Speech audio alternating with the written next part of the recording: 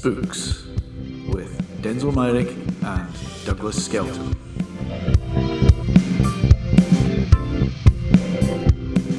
And welcome to Spooks. It's us again. You thought we wouldn't be back after the last time, didn't you? But no, we're here. I thought we wouldn't be back after the last time. You always think the worst, Douglas. You always think the worst. Yes, and well, today, being associated with you, I think that's the best way to be. Well, there you are. Douglas Skelton ruins his career yet further. Anyhow, we've got a fine guest for you today. A doyen of historical crime writing, the lovely Shona S.G. McLean, who'll be coming on in a short while. Are you looking forward to that, Douglas? Oh, yes, very much, very much. Big fan of Shona's. Shona's great. Yes. Shona's great. I'm a big fan of her too. She's a really good writer, and I'm sure she'll have many, many interesting things to say.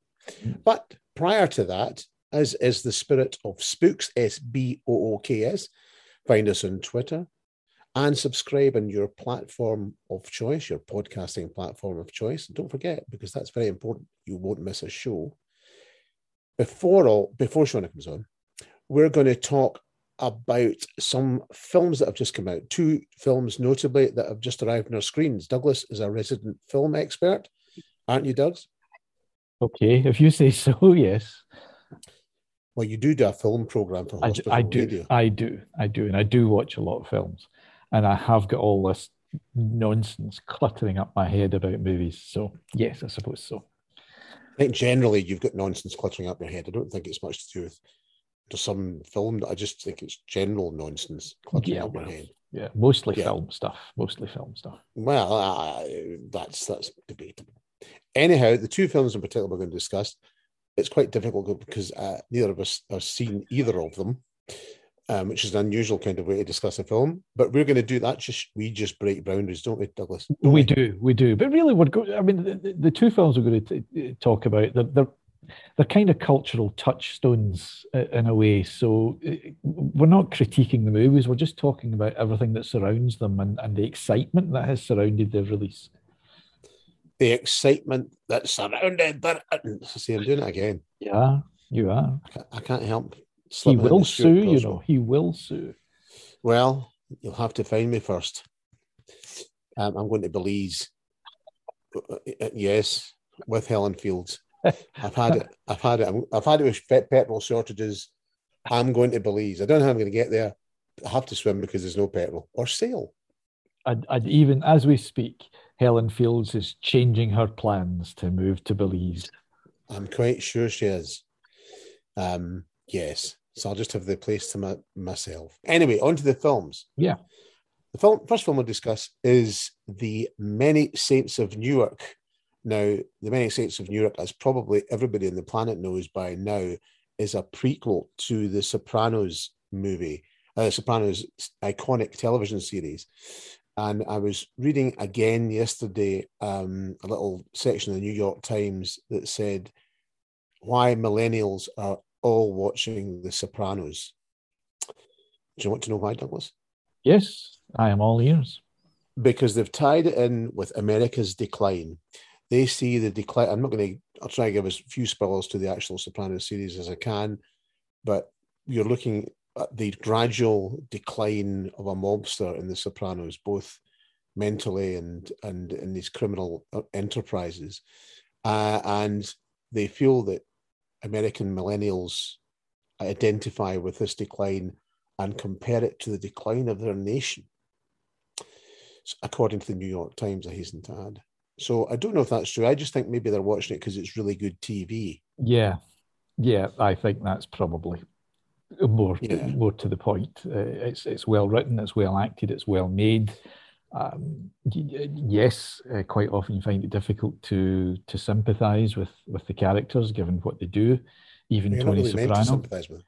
Yeah, no, you're not. But I think it's more to the point that it's just damn good TV. That's all.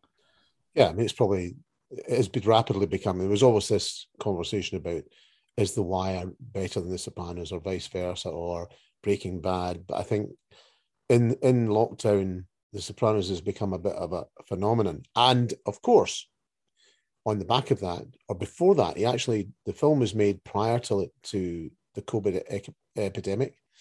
Or most of it was. The post-production took place during the pandemic, I think.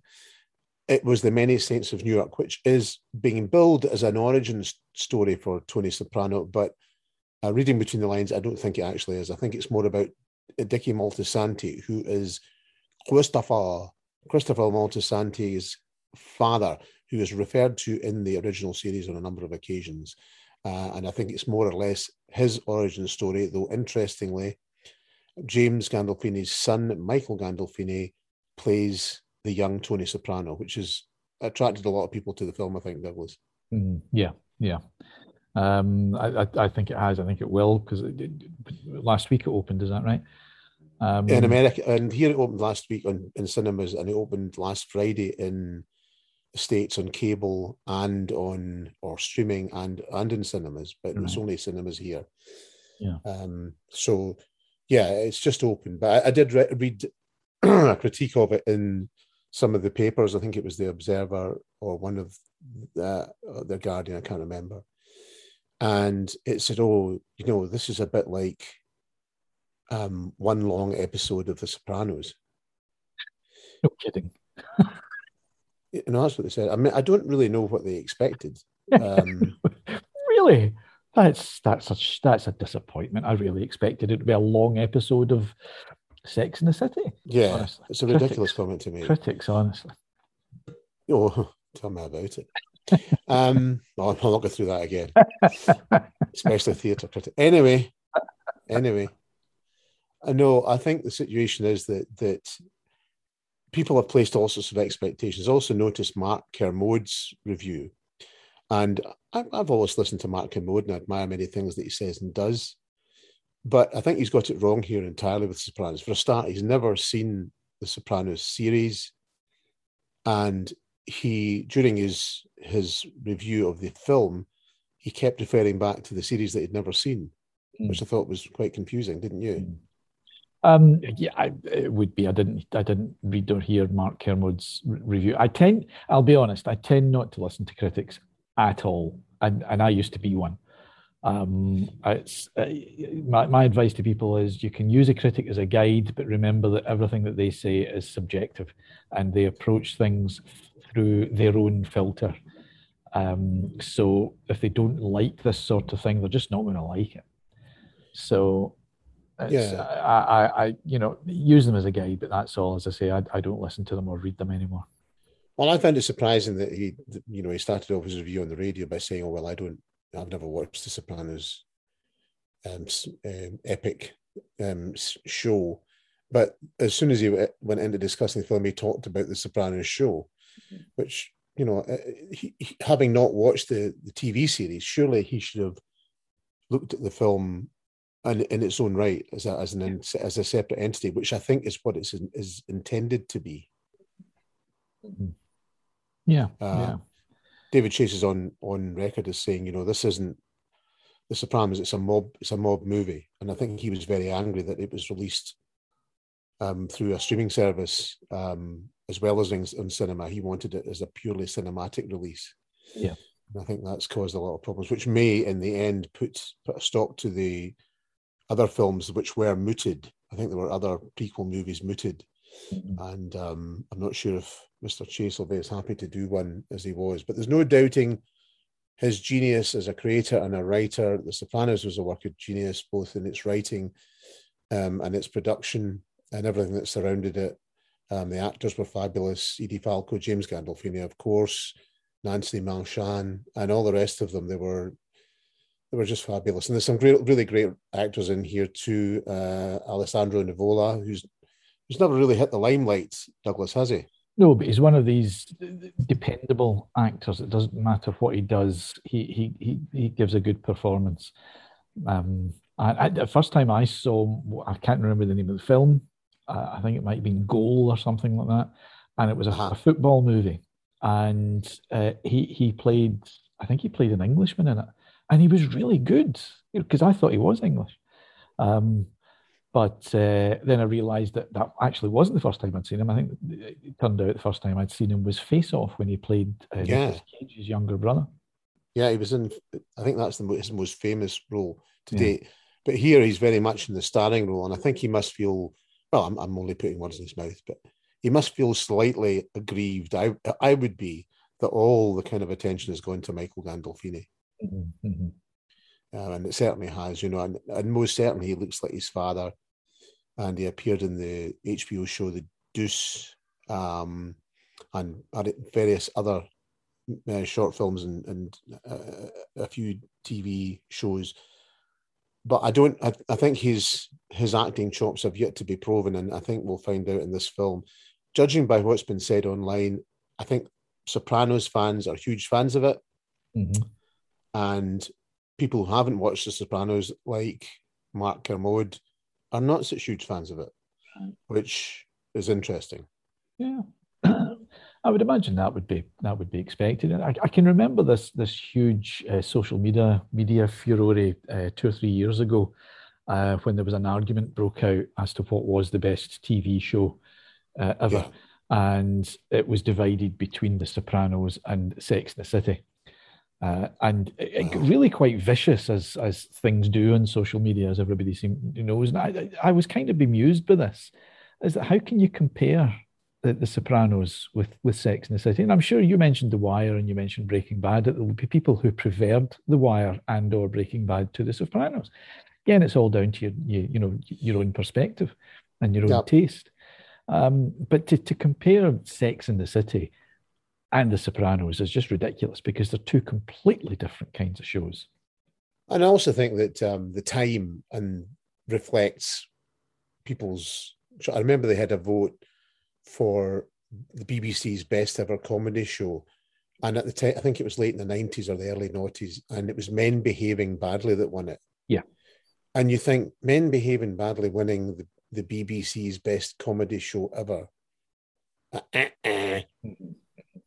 That's no way. I can remember one of those polls, and Porridge didn't even get a mention, didn't even get a look in, and I thought that's unbelievable that Porridge didn't get a look in. And you love your porridge, Douglas, as we all know. I do.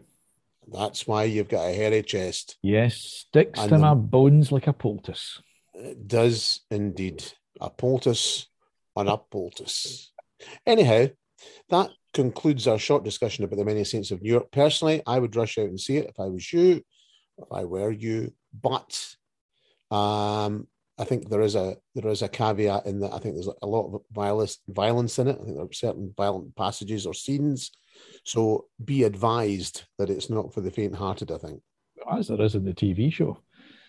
As there is in the TV show, indeed. But, TV shows tend to be on late at night and attract a certain amount of attention. And I think there's been so much hype surrounding this movie that maybe people who wouldn't necessarily go and see a gangster film may be tempted to go and see it and be surprised by what they see.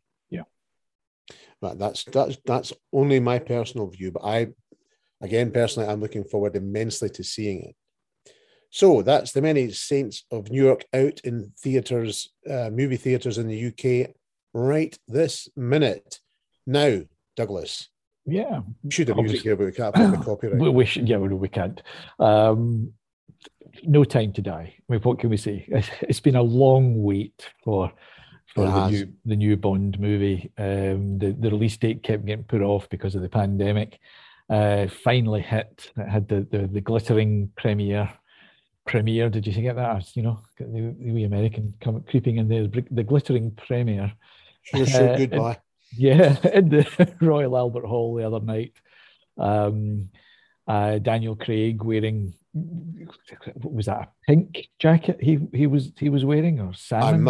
I must confess to having not looked at the premiere pictures or on YouTube or anywhere else or on the news.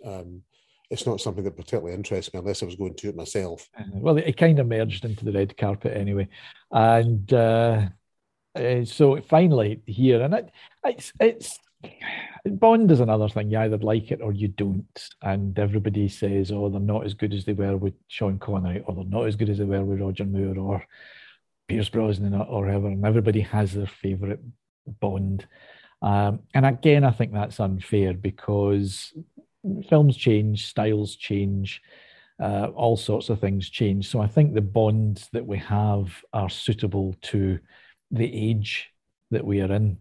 And I think Daniel Craig has been an excellent Bond. It really has.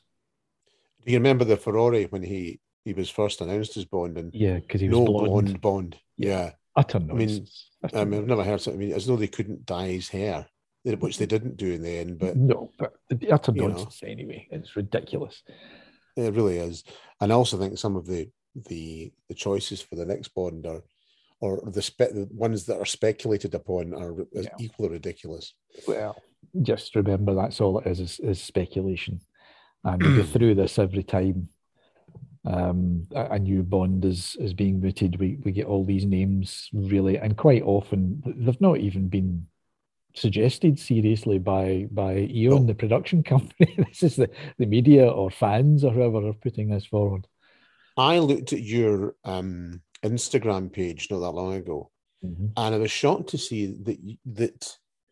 And I don't know how this happened, Douglas, but you appeared to be playing Al Pacino in Scarface. Now, did you play it first and they decided to stick it in the cutting room floor? Yeah. Or Yeah. right, okay. Yeah, I actually did. It's I might as well put this out there. There's not a non-disclosure agreement, so we're all right. I actually did play the part of Tony Montana first, but it was creative differences between myself and Brian De Palma. Everybody else. Yeah, I wanted to play the part. He wanted it to be acted properly. So I was out and I said to my good friend Al, "Do you want to take this over?" And he said, "Yeah, okay, I'll do it." I'm gonna do it. I'm gonna do it every time. No. That's See, I'm way again now. exactly the way he said it as well. That's the way he says it. He Yeah. doesn't speak normal. You ask him a time. It's 12:15. You know, it must be murder living next door to him. Huh? Can you imagine? Can you get me a cup of tea? And all that kind of stuff. But what amazes me about Al Pacino is he sounds nothing like he does in the Godfather films. No. Whereas Robert De Niro sounds exactly the same as he does in the Godfather films. Are you going to do your Robert De Niro impression? I'm a little, just a little. Yeah, no, I'm not going to bother doing it this time. No, I don't really do Robert De Niro because I think the best scene in films, or one of the best scenes ever, is Robert De Niro on the phone to Jimmy Hoffa's wife in The Irishman, and he virtually says nothing at all for about 4 or 5 minutes. Yeah, and it's him on the phone, and you can hear our voice coming from the other end. But it's a masterful performance and how not to really say anything, isn't it? Yeah, it's a good movie as well. Overlong, Al Pacino again, overlong. Well, some people are saying that New Bond is overlong.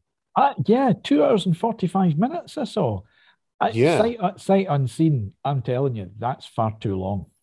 I'm heard it's being called in some circles that you may frequent as no time to pee. You see that this is a worry for me. You see, because I've reached that age when you do have to consider the call of nature and the length of time that you might need to go before you can answer that call. But 2 hours and 45 minutes is just far, far too long. I might be proved wrong, but I don't think so. You could well be proved wrong. It's not been the first time that's happened. No. I once said one of your books was good. You did, and everybody else is proved wrong. Apart from a theatre critic. See, I just can't get away from that. So, as we've not seen the film, but we have seen other Daniel Craig outings as James Bond, what is your opinion of Craig's 007? I think he's very good as 007. I like the grittiness that they brought in with Casino Royale, which was also overlong, by the way. I do like the way that it has been done. It's still Bond, and yet it's got a bit of Bourne about it, because obviously when Casino Royale came out, the Bourne identity, the Bourne movies were doing both biz at the box office. So that has obviously been an influence there, even down to getting the stunt guy, the second unit director Dan Bradley, in to do in the early Bond movies. So that all worked. I liked the whole approach, but as I say, certainly Casino Royale was overlong. Quantum of Solace, I wasn't aware of that being overlong, nor Spectre. Nor when what was the one with Judi Dench? Her final that was one Spectre and the one before. No, it wasn't Spectre. Spectre was the last one, the last one, but this. Skyfall. Skyfall, that's the one. I wasn't aware of that being overlong, but I did think Spectre was overlong. So I might find it No Time to Die is as well. I've got a problem with the length of movies. I really do. I think a lot of movies now are far, far too long. That right. And you also think books are too long as well, don't you? Some books, yes, are far too long. Yep. So not much of an attention span. Tick. No. Right. So I think that my understanding of Daniel Craig as Bond is that I think he brought more of the books to the films. There's much more of the original kind of thuggery and violence that you'd have seen from the original Ian Fleming books. Yeah, but remember, Sean Connery brought that as well. Yeah, since Sean Connery. Connery probably, I mean, the Bond I grew up with was Roger Moore, and you could really say that's when it was dialed back. Yeah. Originally, and in subsequent Bonds as well. I mean, it was all, Pierce Brosnan was all about gadgets and style and watches and goodness knows what all. I didn't think that the Timothy Dalton got a very good. I thought he was much better than people give him credit for as Bond. He was. Being a classical actor, I mean, he knew his stuff, and he certainly had the looks for Bond. There's no doubt about it. Yeah. The dark, that kind of dark, mysterious aspect. Yeah. But certain other Bonds in between, well, I'll be surprised who they get this time. And I'm thinking, I think on balance, Tom Hardy would be my choice. I must be honest. And at this point, I'm going to do my Tom Hardy impersonation as well. On you go. I was just going down there singing, here's a bit of a little drink for you. It's from the Peaky Blinders. And Legend, and the one he did about Al Capone. He uses the same voice in all of those. In fact, in the Al Capone film, he's that's the way he says all the time. So I'm imagining what people will say now. Bond? Hi, boy.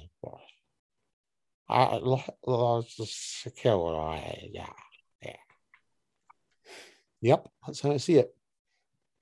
Well, I think we should move on to our guest. I think we should. And I can't do an impersonation of her because here she is. It's a big welcome to Shona S.G. McLean. Shona, how are you? I'm fine, thank you. How are you? Well, we're getting along barely. Douglas has sorted his domestic situations out for another week. And all is well in Renfrewshire and on Loch Lomond side. So it can't be better. These faraway exotic places that you're coming from. Well, don't tell us exactly where you are in case you get hordes of fans. But where roughly are you? I am a little bit north of the Keswick Bridge. The Keswick Bridge. Many a day I've been stuck on there. Yes. In a rush hour. Oh, yes. The queues at the Keswick Bridge. And many a day we still wish he was stuck on there. I could have joined by phone. There's other technologies. Douglas has a phone with a broken screen, but we'll not go into that because he's had it for 2 years. It's got character. It's pish. Anyhow, Shona, now you are a writer of some great repute, multi-award winner, and historical fiction writer. But you started off in research, historical research, no doubt, after university. Could you tell us a bit about your beginnings and your interest in history? Oh, going back to going to university in the first place, I'd gone to study modern languages and I had to pick something to fill up my timetable. And so I picked history because I thought it sounded interesting. And gradually, as the years went by, I dropped the languages and I did the degree in history and then did a PhD in history. I mean, I always had been interested in, I grew up in Easter Ross primarily, and that's got very strong connections with the Picts and the Vikings and things like that. And there are elements of their standing stones and things still there. So I'd always been kind of fascinated with the past. And after I'd graduated and then I did my PhD, although I was doing something academic, I always found myself in the archive wondering about the lives of these kind of anonymous characters I was reading about and making up wee stories in my head, I suppose. So I think I was always probably going to veer towards fiction eventually. So do you see what you write as historical crime fiction, because that's what it's labelled as, or do you just see it as historical fiction? I just see it as, to be honest, I see it as historical fiction. And in fact, when I started, to me, it wasn't even historical fiction. I was just writing about what I was most comfortable with, which was the 17th century, which I'm a bit of a Luddite. I'm a bit rubbish with technology and everything else. And I think I was just quite comfortable in the 17th century. So to me, primarily, I was just writing. The first book was a book I wanted to write, that happened to be historical. I made the terrible mistake of putting a murder in it. I needed something to be the catalyst for other things that happened to my characters, and I put a murder in it. And I'm not. This isn't me being disparaging about crime fiction and being a crime fiction writer. But once you have got a book with a murder in it, you're a crime fiction writer. Everybody expects that that's what your books will be. And there have been times since then that I've wanted to do other kind of books, but because I'm marketed and branded in that way, I've always been dissuaded from continuing with them. So Yeah. I mean, I can see that absolutely because we're all tarred with the same brush, if you like. And I think it's Ian Rankin that said, we're writers. We're not historical writers, or we're not crime writers, or we're not chick lit writer, or whatever you call it now. I heard chick lit called chick writ the other day, which I thought was really good. But I know, I think it's the same. It's always been a shame to me how people become, or writers become, pigeonholed. Because it's unfair. It's our ongoing argument at Tarte Noir. I mean, I'm utterly against this Tarte Noir term because it pigeonholes people, and readers buy a book by, say, Douglas Skelton, and then they read a book by me or you or Ian Rank, and they're entirely different, and somehow they feel shortchanged. Would you not agree? Absolutely. I think, that things that get put together under umbrellas like Tarte Noir are really, really diverse types of reads and types of fiction. And and also individual readers will read lots of different kinds of books. So they're not necessarily going to expect you to write the same kind. I don't think they expect you to write the same kind of book every time. Possibly they do.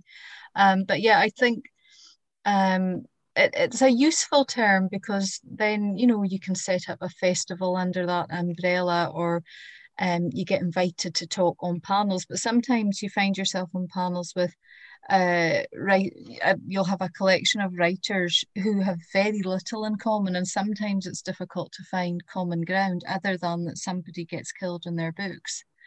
I mean, when I read your first book, your Alexander Seton book, and it was the first of anything I'd read of yours, and I was completely blown away by it. I mean, I'm a regular reader of historical fiction, and I thought it just took me to Aberdeenshire at that time. And I don't know Aberdeenshire very well in the present day. And I probably think I know it now better than in the period that you wrote that book. So I was, and I've read the Seeker books since, and I think they're absolutely great. I really, really do. Well, thank you. Thanks. Douglas will say something disparaging now. What an absolute crawler he is. The first book that when you mentioned the first book that you wrote and you put the murder in, was that the first Alexander Seton book, or have you got an unpublished manuscript or two tucked away in a drawer? That was the first Alexander Seton book. That was the first full book that I wrote. I do have a couple of partially written manuscripts on shelves in the study here. I'm talking from my study. But they're not finished. One is a historical novel, one is a contemporary novel, and neither of them are murder stories. And basically I sort of left them lying after discussing them with my editor, who, very gently, because her job is to produce commercial fiction or fiction that will sell, who very gently said that I'm marketed as an historical crime writer, and they weren't crime. So, and there is. Sorry, just to continue with that, the historical one, is that the one that's set in Cromarty? Yes, it is. Set in Cromarty around about 1832, the year that Walter Scott died and Goethe had died, and the citizens of Cromarty set up a circulating library, basically a sort of a big reading group for the great and the good of the town. And I thought this was a fascinating way of looking into society at the time. It was the time Hugh Miller was living in the town. He was still a stonemason, and there was a cholera epidemic, so there was an awful lot going on. And I thought it'd be a really interesting thing to have a look at. And I did enjoy what I was writing of it, so I'm not, I hope to go back to it at some point. It's certainly a very interesting period, and it sounds fascinating. And is that the book you're writing now, or is this another project that you left behind? No, that's a project that I've shelved for the moment. Sure. What I'm doing just now, very sadly, is working through my editor's line notes on my latest book, the one that's due out next year. And it's like you want to send the book away, and the editor will go, "Oh, that's marvelous! It's lovely. Nothing needs done to it." But sadly, no. I mean, I'm very lucky. I've had the same editor this is my 10th book that I'm working on, and I've had the same editor all the way through. She knows how to handle me, I think.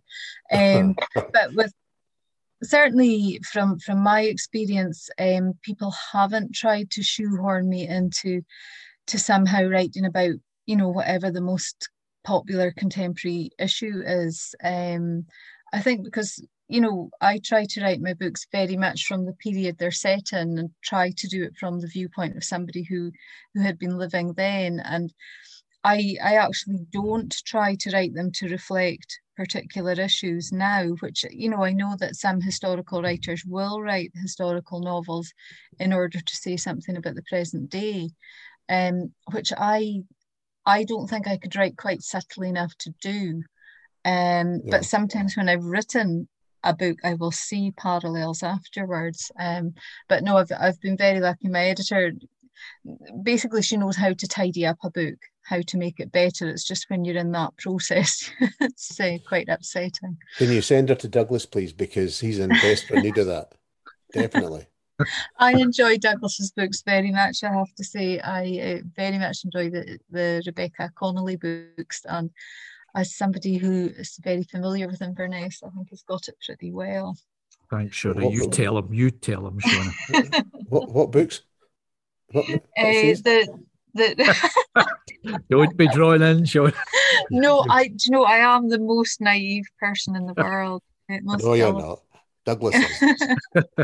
Douglas is the only man that goes out to buy a car because he says his car's getting a bit old and it will start to cost him money, and then goes and buys a car that's slightly older than the car he's just sold. You see, as usual, Denzel, you've put your own spin on that story. I had to buy a car because the old car broke down. It was going to cost me far more to fix, or almost as much to fix as it was worth. So that was how that happened. But what's the process? So how long, does each phase of writing your books take? So how long do you take just, thinking about it, then doing the research, and then the writing? Roughly. I probably spend about 3 months thinking about it and doing initial research, and then I'll start on the writing. But to be honest, I'm reading all the way through, because I don't know about you, but you never feel that you've quite done enough research, and it maybe takes about 14 months before it's ready to go to my editor. And then we have about 3 months of back and forth. So it takes quite a long time. Good grief. It's almost a year and a half per book. Yes, I mean I know it should be quicker, but I'm quite slow. As I say, I do more reading than I need to, and then the editorial process is very thorough. See, if you were with So Polygon, you'd have your nose to the grindstone, and they'd make you churn out a book every 9 months or so at the very least. good Don't they, grief. Douglas? Don't they? Douglas, say something. No, I'm not getting drawn into that. A complete coward, Shona. There you are. Complete I prefer to think of it as diplomatic. and In case they're listening. Shona, you know that as we all know, the world's been through a terribly tumultuous period over the last 18 months, nearly 2 years now. And how do you think that's affected not only publishing in general, but your genre, for want of a better word? Do you think people read less or more? I think there's a tendency for people to seek out nostalgia in times of crisis. But do you think that there's any that bears that out?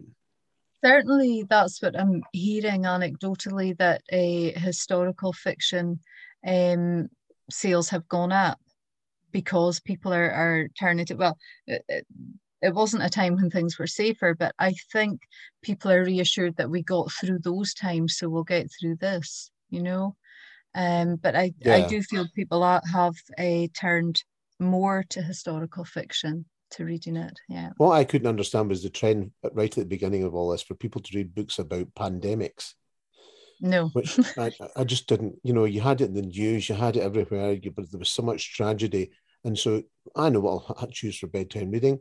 This book about a pandemic, that'll take my mind off things nicely. I thought that was, what about you, Douglas? Did you read anything pandemic-y?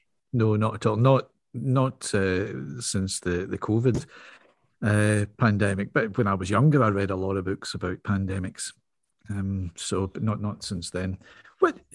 So Shona, there's 4 Alexander Seton books and 5 Damien Seekers, and so where did the notion of Damien Seeker come from? My publishers were very keen that I should send Alexander Seton down to London, and I, basically I think it was to increase sales, to make it more appealing to readers south of the border. And I just could not, I couldn't feel a book with him in London, if you know what I mean. I could think of a plot, a reason for him to go to London, but it was going to be the most tedious book in the world. So that just wasn't going to work. So I thought my publishers and I were actually finished. And then I saw a documentary on 17th century London that came to the London coffee shops in the 1650s in the time of Oliver Cromwell, and there were spies, there was obsession with the news, there were royalists plotting against Cromwell. Cromwell had a tremendous intelligence service going on during his protectorate. So there were lots of elements that I thought, well, that could make a really good story. And I thought up this story based in a coffee shop, all these different characters who weren't quite what they claimed to be, And my editor phoned me up one day and said, "How's the book coming along?" And I sort of thought, what book? We never talked about this. So I told her about it, and she really liked the idea. And she said, "Of course, you'll have to think really carefully about your detective character." And I didn't like to tell her that I had not actually got a detective character. Everything would just evolve nicely by the end. The mystery would reveal itself. So I didn't mention that I didn't have one. And afterwards, I just got my wellies on, got the dog, went for a stomp in the woods, and I genuinely in my mind's eye, I knew I wasn't actually seeing this, but in my mind's eye, I saw a character emerging at a fork in the path ahead of me. And he was sort of tall, long black cloak, black boots, very forbidding. And I knew that this was my detective character, my new main character, and that his name was Damien Seeker. And that may sound like I'm making it up, but that's actually where it came from. No. I'm getting a headline from that. Best-selling author takes magic mushrooms on walk. No, the mushrooms were book 3 of that series. But That's right. Yes. Good grief, that's even better headline. I'll go into that immediately with the Sun. We've picked these out. We've picked people we think, well, they'll be good for the papers. And also, I must say, when I've read a lot of historical novels, as I've said, and Patrick O'Brian is a great man for bringing into a real world, the wooden world of a Napoleonic War UK sailing ship. But you also do that with Seeker and the previous Alexander Seton. How do you feel occupying that? How? I mean, if that was me, I've done a wee bit of historical flashing back here and there in the daily novels, but that only to the extent that we go back to the 1930s or the 1940s or whatever. How confident do you feel? For me, I'd be sitting on tenterhooks for people reading this to point out mistakes and say things that I've done wrong. How do you approach that? Yeah, I know exactly what you mean. And with the Alexander Seton books, I was very, very conscious of that because I wrote them a lot closer to the time when I'd been doing my PhD and doing academic research. And I just had this feeling that people were going to point out the most minute errors they could find. The fact is, probably most of the people I'd been working with when I was doing academic research weren't going to be reading my book anyway. And if they were, I hope they'd be reading it for enjoyment. But so I worked really hard at getting things right, and if I couldn't know that something was right, I didn't put it in. With the Damien Seeker books, I was coming at those from the outside. I'd been immersed in the world of Alexander Seton for years before I started writing fiction about it. The Damien Seeker books, I had to do a lot of reading, a lot of looking at old maps, and then I went down to London and I just walked the streets. That's another newspaper. Very good. Good grief. Just writing that down now. Hang on. Good man, Douglas. That's the stuff. Magic, that's it. Mushrooms, street walking. Okay. Who'd have thought it? But I think basically, if you can get the feel of a place right, that's what matters in persuading somebody that they're there. It's not necessarily a vast amount of detail. If you can get the way that a person is going to feel somewhere. And you know this with your own books, with the daily books, when he's on some island or some windswept bit of coastline, you can really feel how it is to be there. And I probably have been there. Yes. So sometimes it's just one small detail opens things up for you, without having to have loads and loads of stuff in there. Yeah. And would you ever consider, Shona, writing a book out with history? Would you think of a contemporary crime thriller? And I know we talked about crime earlier, but is that within your orbit? No, as I say, I've got the makings of a contemporary novel, but it's not really crime. The crime that happens in it is quite incidental, to this society that's kind of imploding. But no, when years and years ago, when I was expecting my first child, I started writing a contemporary crime novel set in Aberdeen. And in those days, people didn't have laptops. I was typing it. I mean, she'll be 31 next month. She won't like me saying that, but she probably won't be listening to this.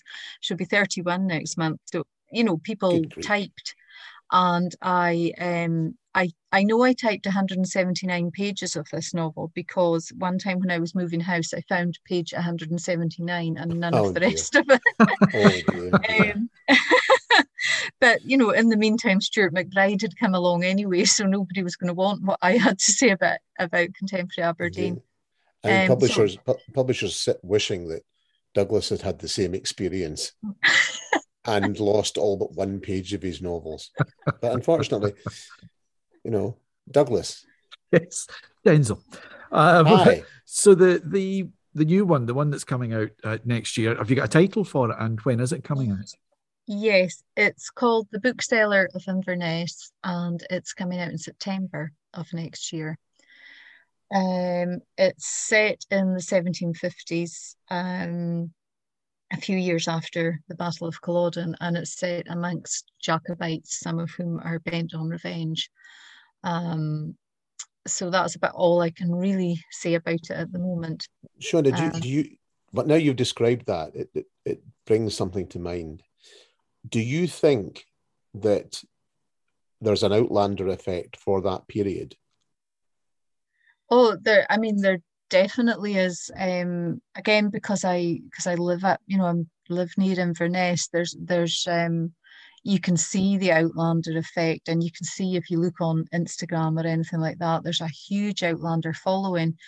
And it was, I haven't actually read any of the Outlander books or seen the TV programs, and I'm determined not to, at least until after this book is out, because I don't want to, absorb anything or anything like that. And when I was researching the book, one of my friends, Jennifer Morag Henderson, who wrote the biography of Josephine Tay, Jennifer knows everything about Inverness and the surrounding area. And I'd say, do you want to come with me? We'll up this hill. I want to look up for a cave that I found on a map. And she'd say, oh, is that the one that's an Outlander? And, just about every location you go to, Outlander has been there before you. Diana Gabaldon has been there first. Yeah.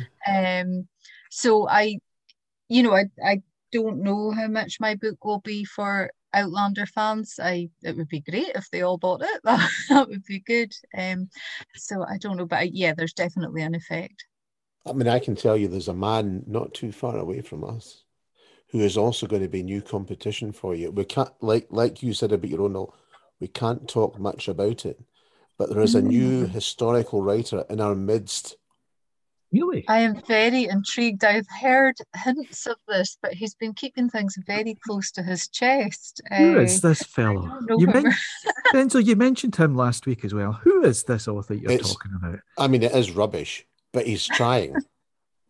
And, I have read this novel by this person, and it's very, very good. Not as good as yours, Shauna. Quick, let's get that re-recorded and put out there. Again, as usual. I'm really looking forward to reading this book. I'm very intrigued about it by this mystery writer. That's 4 people now. That's good. Yep. Just to be clear, it's not got a publisher as yet, so we wait and see. There is no deal as yet. It's just going out. Now we'd be remiss, and I'm sure you're fed up being asked about this, but you are the niece of the famous Alistair MacLean. Yes, that's right. And what brought it to mind was last night I was listening to The Wireless, as we still do in Lochloven side, and it was the new James Bond premiere. Douglas and I have been talking about James Bond in the other part of this podcast. Now, when your uncle Alistair wrote When 8 Bells Toll, Douglas, that's the title, isn't it? Yeah. That's long since I've read it. I really enjoyed the book at the time, but it's when I was very young, in my early teens maybe. And a comparison was made to that book and indeed the film that was made of that book and James Bond. Do you think your Uncle Alistair would have been comfortable with that comparison? I don't know. Somebody else asked me recently about him and Ian Fleming's writing, and the honest truth is I don't know, because I never heard him talking about it. So I couldn't really give a view. I think he very much was just somebody that wrote the kind of books he wrote and probably didn't worry too much about comparisons with other people. Yeah, I read his biography and years ago as well, and I've got to say he came across that biography as very much of his own man.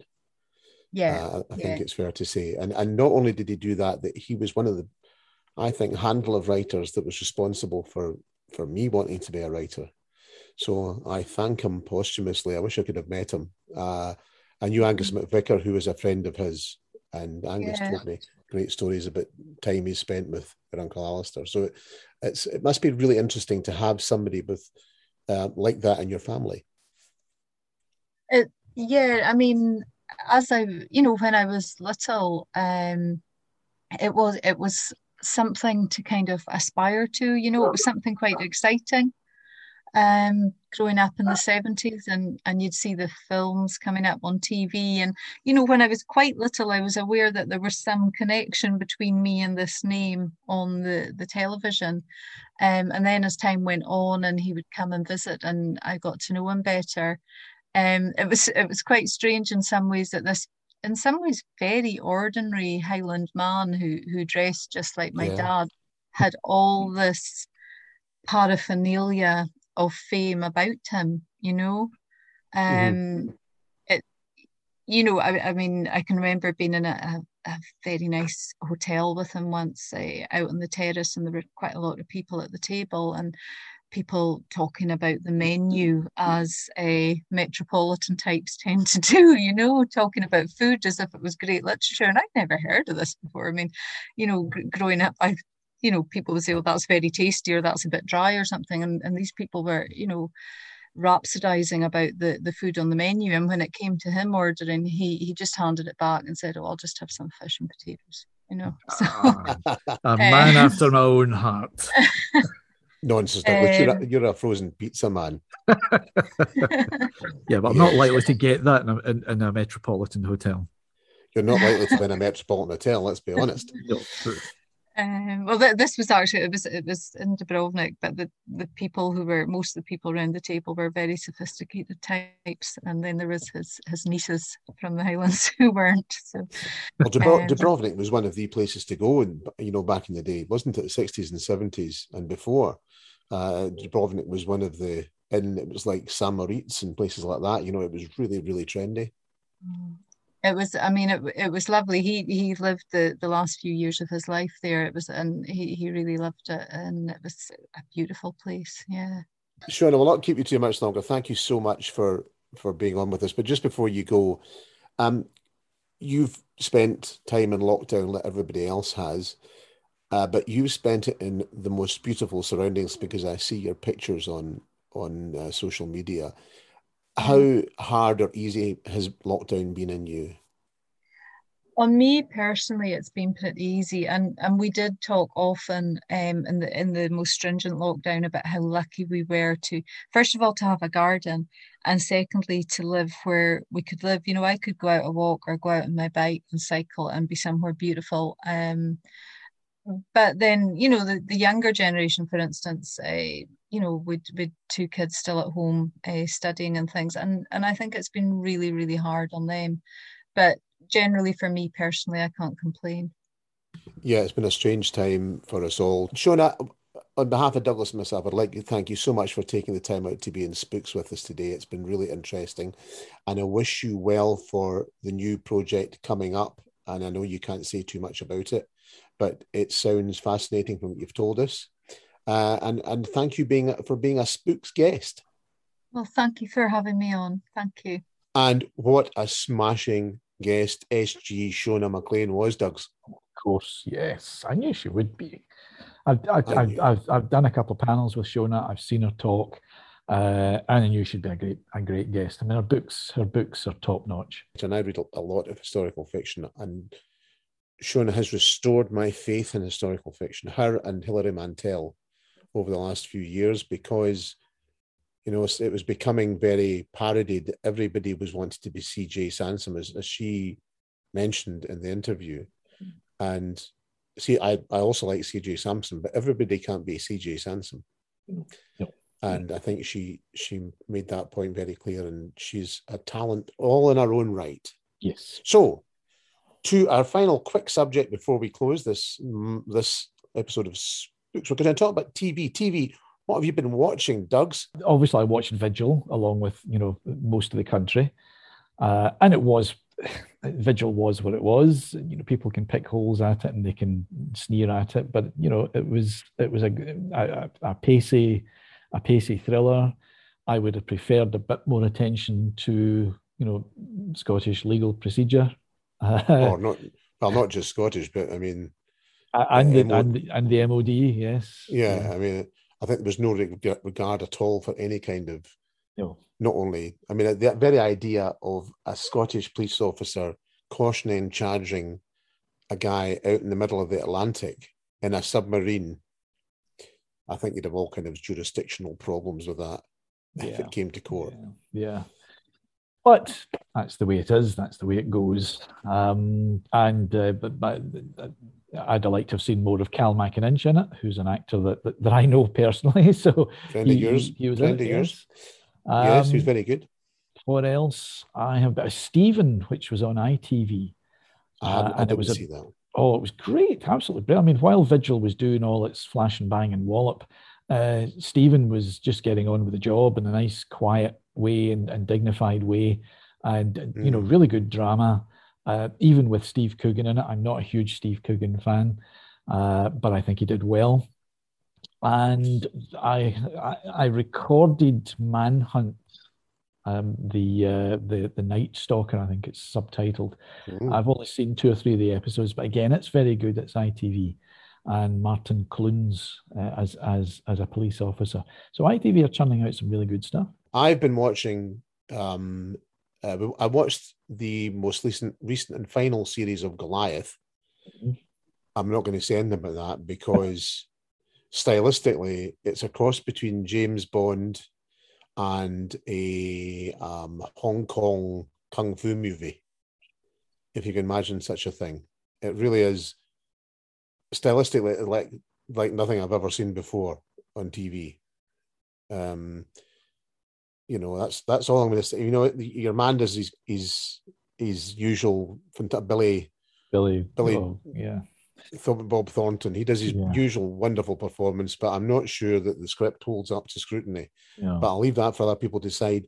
But I have been delighted to be watching reruns of Endeavour. Is that you just catching up with it?